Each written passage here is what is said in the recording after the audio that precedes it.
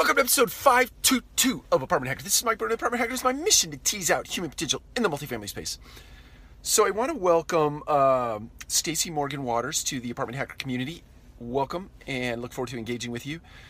The topic I want to talk about today actually came from a viewer question I want to answer for them. And the gist of the question was, what is it that allows an individual to be successful at one company, or to feel fulfilled at one company, and then go to another company and be completely unfulfilled, or don't feel adequate and or successful? So here's my answer to that question, or what comes to mind for me.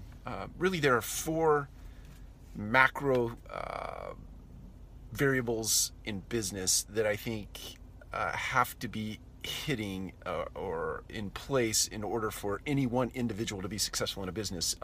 First is have the right people. Second is to have the right strategy.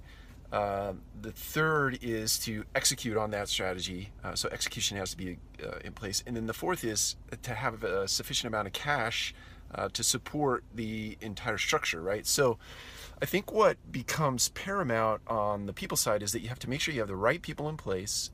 You have to have the right people in the right seats doing the right stuff, right? The second thing on the strategy side, you have to make sure that you've really taken the time to define what your vision is, what your mission is, what your purpose is, what your values are. And you have to get all of those things in place. Not only do you have to get them in place, but you have to get people living them out and actually doing their business in accordance with, right? Or taking those making sure those values that the company defines are in alignment with the people that work for it. The third thing on the execution side, you have to have the right systems and processes and disciplines in place in order for the people who are in the right seats doing the right stuff. You have to have the right systems and processes in place, and you have to be disciplined to those systems and processes. And guess what? A lot of that work is incredibly boring, but it is what is necessary to make your business function, right? So that's the third.